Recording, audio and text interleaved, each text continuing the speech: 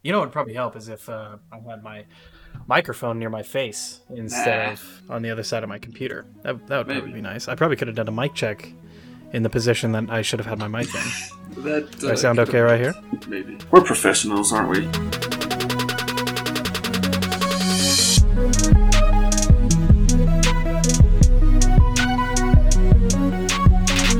We had a mandate in Washington go back down, so restaurants, the inside of restaurants and movie theaters and all that closed again. I saw that work that could be done at home should be done at home. Yeah. So I went to my broker and I was like, hey, looks like I gotta go home.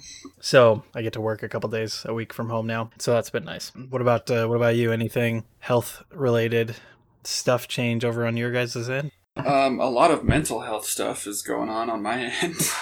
Oh, nice. I'm applying for grad school. You know this. Oh, I am well aware.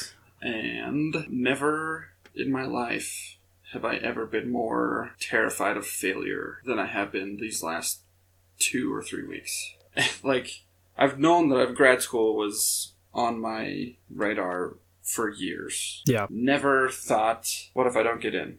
Because it was always like, oh yeah, I'll just go to grad school and it'll be fine and easy. But now that I'm doing all the paperwork and writing all the letters and all the personal essays and everything, I'm like, holy crap, what if I don't get in? Oh my, and just this spiral of fear and just anxiety. I've never experienced anything like this. I used to think people... How many schools are you applying to? 3. I'm applying to Baylor University, Texas A&M, and the University of Utah. Were you about to say something about other people? Yes, I used to silently judge people who complained about having anxiety because I was like, you're just weak. You just suck. Nobody's as cool as me or as good as me. I've had to swallow some tough pills this last little bit in admitting that I'm human and susceptible to panic attacks and not sleeping and feeling nauseous over basically nothing. Like, nothing has even happened yet. So, that's really the only... I'm so glad that you've gotten to experience this with the rest of us now. Yeah, I've been thinking a lot about it. There was a rock bottom day, kind of. It's actually kind of a funny story. Maybe we'll tell it here in a little bit. I had my rock bottom kind of moment where I finally realized that somewhere deep down, there was a part of me that didn't know that I could do this, basically. And that was kind of the bottom for me. And then from there, been kind of processing what was going on in my head. And, like, why haven't I ever felt like this? Like, this has absolutely floored me. And I don't really know still, but the only thing I've come up with so far is that in high school, the hardest thing I did was play football. And, I mean, we didn't lose very much, but when we did, we had an off season to just lift more weights and run harder. And that was easy because that's all you had to do was just exercise harder, and then you could be better at football. But I've never, like, this is completely new and so different than playing sports. It's a lot different, and there's a lot more riding on this outcome. So there was a certain, I'm not going to say their name, personage in Desert Solace when I was there that was younger than I was. And we had not seemed to have experienced a lot of hardship in their lives as of yet. Do you know who I'm talking about? I know. I have a very good idea of who you're talking about. We very much appreciated their presence. I certainly learned things that I wouldn't have learned if they weren't there. And I had experiences that I obviously needed to have. There was always a part of me that felt bad for the day when he was going to get hit by the bus of life. Yeah. And in a way, do you feel like that? Do you feel like you're experiencing a part of that as far as like you've kind of come up against something that you didn't think that was possible? This stress and this worry? Absolutely. Yeah. Yeah, there's no doubt in my mind that this is like the hardest thing I've ever done. And I haven't even done it yet. I mean, getting into grad school is the most terrifying thing. It's hard, but like you hear about how hard it is to get in, and you hear all these other people's experience of, well, it took me 2 years or it took me 3 years to get in, and like I had to take a year off and go work for a year in the fields just so I could get in. But it's different though because it's them, right? Like Yeah. It's not something that I've experienced yet. So it's like this big black hole of unknowns that I'm standing right in front of. And I'm just supposed to keep walking into it and hoping that there's ground there to walk on, kind of. And that's the scary thing, is like, I really want to get into grad school, but I don't know what will happen if I don't, and I don't know if I will get in. And so it's really those two unknowns that are really getting me right now. I'm kind of curious. We obviously have some similar language that we've been taught and similar kind of ways of looking at things. And so do you feel like you are not accepting right now of not getting in? I do think that a little bit. I want to be open to that. But like I've mentioned, there's a lot riding on me getting in, and the situation of me not getting in is it looks very unpleasant from here. And so, that's probably really hard for me to accept. And I probably don't want to accept that, because I obviously don't want that to happen. Do you feel in my mind, I feel like I see three different possibilities of it's due to your personal desire, it's due to perceived people around you and what they might think if you don't get in. And then the third thing is maybe what you think will happen just to your family if you do not get in. Do you feel like one of those three takes precedence over the other two? Definitely the what will happen to me and my family if I don't get in. What was the first one? Just your personal, at least in my experience, I create a lot of my own problems. And so I can attribute a lot of my stuff to just my own shame or my own fear that doesn't really attach to anybody else's. Yeah, I would say primarily the what will happen to me and my family, a little bit of my own hurt or shame, very little to absolutely none of what other people would think. I think a lot of people who know me know that I really do not care what other people think about me. Yeah. That's not really an issue in this situation, but absolutely the other two. So when does this spiral end? I mean, I've asked you this before, but you have just a couple more weeks before you start getting answers. Is that right? I have 2 more weeks before everything is due, and I have no idea when I'll start getting answers. Oh, yeah. Okay. There is a date, April 15th is when schools would like for applicants to start saying no to acceptance letters. For students who get multiple acceptance letters, schools ask that around that time you start telling which schools you're not going to go to, that you're not going to go to them, so that they can redistribute acceptance letters to other students who might go there. But that's the only date I have besides the deadline, December 1st. Do you feel like your stress is going to go down once you've done everything you could? I sure hope so. I do think that my stress will go down once I turn everything in and I know that it's as much out of my hands as it could be. I hope, man. What is it again? And I can't remember if it's been gone over on the show. What is it that is the end game for you? A PhD in clinical neuropsychology. That neuropsychology is the bridge between the brain and the body. Is that right? The brain and behavior. The brain and behavior. Yeah. So I've been looking at the programs and the instructors who are taking on grad students this cycle. And there's a guy at Baylor who's looking at fear in the amygdala and how the fear responses in the amygdala are mapping onto learned fear and fear-driven learning, which we know is a heavy component in addiction, in making fear-based choices. That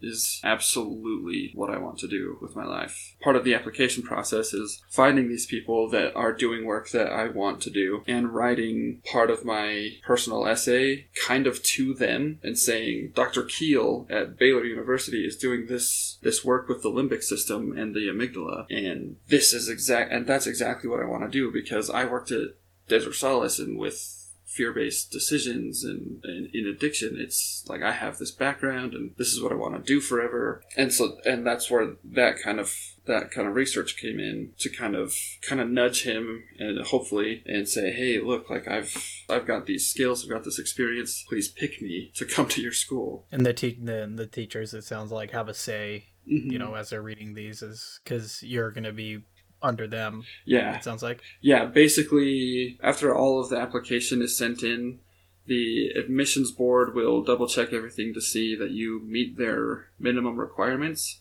And then they hand your application to the teachers in the department that you're applying for. They read over everything. They read your resume, all your letters of recommendation, your personal essay, and they basically just decide if they like you enough to want to work with you for the next 5 to 6 years. Because it's basically it's like a 1 teacher to like 2 to 3 grad students situation. So it's it's a very intimate teaching and learning experience.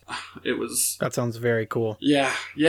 And like a lot of it is I'll be doing this research with him, and I'll have the opportunity to take like his work and like build on it in my own way and like do my own research, and like possibly take it into the realm of addiction and addiction recovery and like do my own thing with it. But it's all based on essentially how good we get along and how friendly we are. Because there's interview processes and everything, so you do get to meet the teachers. So that sounds very cool in the way of the words that we got a lot at Desert Solace, which I take very much to heart is addiction is misconnection. Mm-hmm. Do I have that statement right? Yeah, deficit in connection, failure to connect. Yeah, 100%. So it just sounds, and coming off of this week, I had some great experience. I had some great experiences of really healthy connection that and you can just when you have those experiences, at least when I have those experiences, I can just feel when I get back home I am satisfied, I'm content. Mm-hmm. There's not that wanting, that longing, that to fill it with something else. Mm-hmm. And I think about this, where working on something like this actively, so personally, with the thought of having a teacher with this just goes to show how much I know about higher education, because I had no idea about this, but having a teacher with the equivalent of like 3 students, mm-hmm. and the connection that can have, and what you're able to do with that versus the when you're in high school and you got one teacher and they got 100 students a year or something. Yeah. That seems very cool. Mm-hmm. Yeah. And like when I daydream about what if I do get in, it's like, those are some of the best daydreams I've ever had. Just so fulfilling and so meaningful, knowing that I'm doing like good work that is helping people. It's going to be fantastic.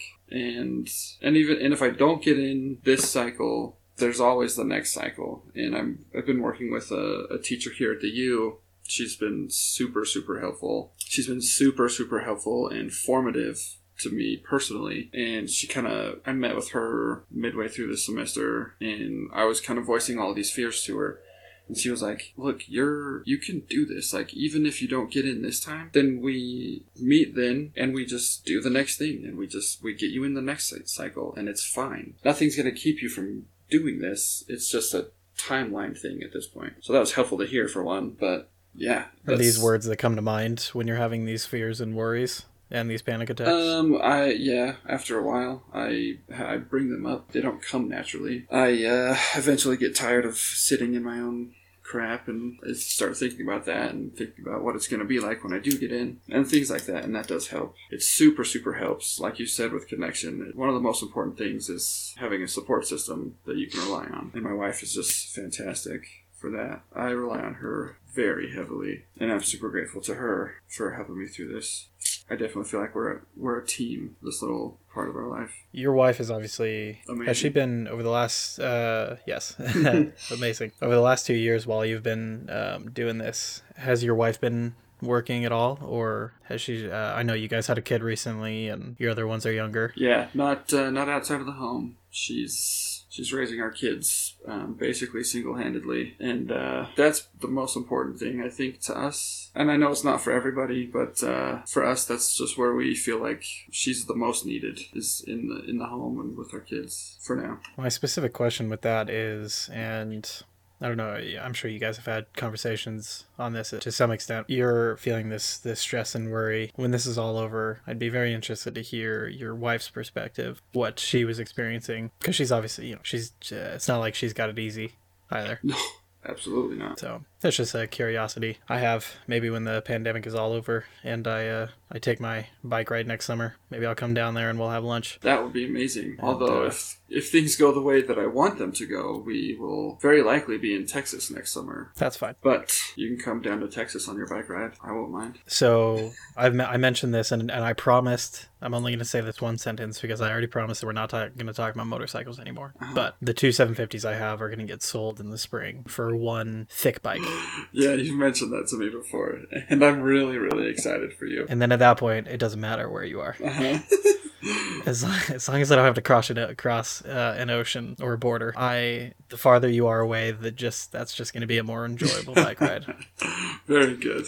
Good to know. But yes, sometime in the summertime, I like the idea of coming down there. And I've never really spoken to your wife, and I'd love to hear her experience during this whole time that both of you guys have had kids. Your kids are younger right now, mm-hmm. and you guys have been at her folks' place, right? Yes, yeah. You've been busy for the last couple years at Desert Solace and doing school, and then at the pesticide. That's what you were doing, right? Yeah, I'm still doing it now, actually. At the pesticide place and doing school, and then trying to do the grad school. And I'd be very interested to just kind of hear her talk about her experience during this whole time. Yeah, I think that'd be awesome. We might, if she's open to it, have her on the podcast and let her talk about it. Yeah, it's going to be very dangerous because she's going to start talking as an intellectual, and then both of us are just going to, our jobs are going to be in danger. Yeah, right. Yeah, she's going to be the main host of the show. The two listeners that we have are just going to want her back, so. Yes. You mentioned, I did want to go back. You mentioned you had a funny story about. Oh, yeah. At the very beginning of the show. I want to dip into that a bit. All right, yeah. So it was during that moment of most panic, I think I called it a rock bottom. Maddie, my wife, was at the store, and I just texted her, hey, I think I finally realized that deep down I don't think I can do this. Will you pick up some liquor so I can numb these feelings? I don't drink alcohol at all. Yeah, yeah. And she was like, what are you talking about? And I told her, I hear good things about Fireball whiskey. And I didn't hear back from her until she got home. But when she came in, she was holding a quart of eggnog. But it was Fireball whiskey brand eggnog. Yes, yes. Non-alcoholic. Yeah. And so it was just this really funny pressure release moment where we got to just laugh together and talk about it. Talk about like my feelings and kind of process where I was. And again, she saved me there, and she's probably better than I deserve. Yeah, that was just an out of the blue thing. She found this eggnog that I was asking for, and it was delicious. It was so good. Eggnog season is the best season. Oh, I love eggnog. So I was going when our state did the mandate again. I'm sitting here. All I want to do is my daily grocery shopping. Mm-hmm. And I was terrified that milk was going to be out of stock again. Oh, yeah. Because that's my addiction. Mm-hmm. And on the way to get milk, there was eggnog. Yes. And in the back of my head, I was like, you know what? If milk's gone, it's going to be okay. I'll just drink eggnog all week. Just have eggnog in your cereal. That'll be fine. Yeah, everything's going to be fine. Dude, if you see that Fireball eggnog, man, highly recommend. I'll have to go searching for it. I think she found it at Walmart. So. Ooh, that's a dangerous place to try to go right now in Washington State. Really? I just see the lines for when I'm driving by. Oh, yeah. Speaking of addictions, tell me if you can hear this. Yes. Did you hear that? Yeah. Yeah, I think the whole world heard that. Oh, good. I wanted it to happen. This episode, this is going to be our first sponsor. This is Conscious Creation, Jordan. Oh, okay. All right. What's the sponsor? Could you hear me drinking it? Coke? Nope.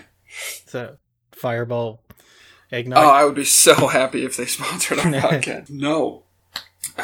Reign energy drinks. REIGN. Oh, gosh. Specifically, why did I do this to you? The Mango-matic flavor, dude. It is so good. My showing the energy drinks that this company makes started out high, and I have had nothing but regret ever since showing it to you. Come on. I would have found them eventually. You would have. It didn't help that you found them originally at a place that you could just grab by the pallet.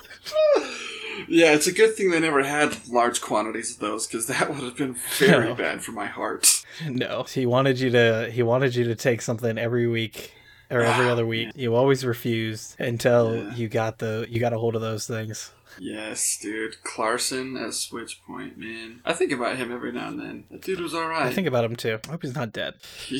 That guy. I hope he hasn't wandered into any forests lately. If that guy followed through on his intention, he's in the middle of India on a bike, living under a bridge, probably dealing with COVID over there. Yeah, and that makes me very curious. Yeah, for those two listeners, Clarkson and Switchpoint. That was a food distribution. What's it called? It was a food bank for a very specific set of at-risk and homeless people. It was a whole program. Switchpoint was a whole get back on your feet program for homeless people and people suffering with addiction. They had in-house 12-step meetings. They had housing.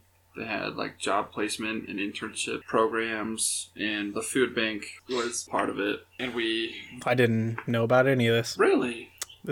No, I just thought it was a food bank. Oh man, yeah, you must have been in. We must not have done any other service projects for them while you were in, because we did. No, we were just over there doing that thing. We volunteered there every Monday, but they would also call us up randomly and just say, "Hey, we got to paint some street cones or something." What did we do that day? Oh, it was totes. Rubbermaid totes. They had cut out a switch point template, and we just were spray painting switch point onto these totes and lids. We did that for 2 or 3 hours. I got to today. I was able to join the missionaries, and there's a gentleman that was needing some help with a resume and to have a computer to print it out. So we went over to one of the family history centers for our church, and it was a building that had a bunch of computers. And I also kind of took him there and back. And on our way back, he's very soft-spoken, and I was talking to him and the places he had applied at, and he mentioned McDonald's, but he didn't really want to work there, and I asked him why, because I had the feeling that it was the same reason I didn't want to work there. And he said, "Oh, it's just kind of my last resort kind of thing. I don't really want to work there." And so I got to challenge him on, and share, well, not challenge him necessarily, as share my experience of I didn't want to work there because I had an ego, and I didn't like the fact that I had been a manager somewhere. And now I had to go work at McDonald's doing dishes. Yep. After the fact, the subsequent employers liked seeing the McDonald's on my resume. They liked seeing recommendations from those managers because McDonald's has a very kind of set, good, proven way to train their staff. And it's a good first job to have. It wasn't my first job, but it was on there, maybe just in the wrong order. Yeah. But that job helped me in other job. Yeah, I think now that I know everything that Switchpoint does, I think that's an excellent program. Yeah. Great job, Switchpoint. One last thing for me, though. This was the actual thing that I had that I wanted to say. Oh, okay, all right. Yeah, none of that was... I didn't even want to say any of that, but I did. Nice. Just very quickly, shout out to my best friend, Kevin the Mean Man Mortensen. He listened to our motorcycle episodes, and he gave me some feedback, which I greatly appreciated. We were talking about the difference between a sport bike and a cruiser bike, and how the stroke size, how far the piston moves, compared to RPMs translated into top end power. And he had this to say: size of the stroke versus RPM plays a role in power output, I think. I think the gear ratio in the transmission and sprocket size plays a bigger role in top-end speed. While RPMs being elevated gives sport bikes more agility because the power gets to the wheels faster, gear ratio is really what plays in the top-end speed. I can have a much slower engine with the same power as a higher speed engine, but if my gear ratio is right, I can spin the wheel the same speed, the back tire the same speed, so you go faster. So thanks, KevBot, for that. I always appreciate learning about motorcycles, so thank you. And thanks for listening to the show, dude. Thank you for listening to the show. We don't even have audio yet, or we don't even have music yet, and yet people listen. Yeah. I have two things to say to Kevin Mean Man Mortensen. Is that Kevin the Mean Man? Is that the name? Yes. He also responds to KevBot. My first thing is, it is dangerous to label yourself as one that knows about motorcycles, as the questions will only get more saturated from there. But I like that. Thank you because that was something I was confused about and didn't necessarily wrap my head around. between the sport bike and the cruiser. Second of all, I have a question back for Kevin. I need to know how Kevin feels about Kevin the Mean Man Mortensen being a name of a D&D character. I am interested in that as well.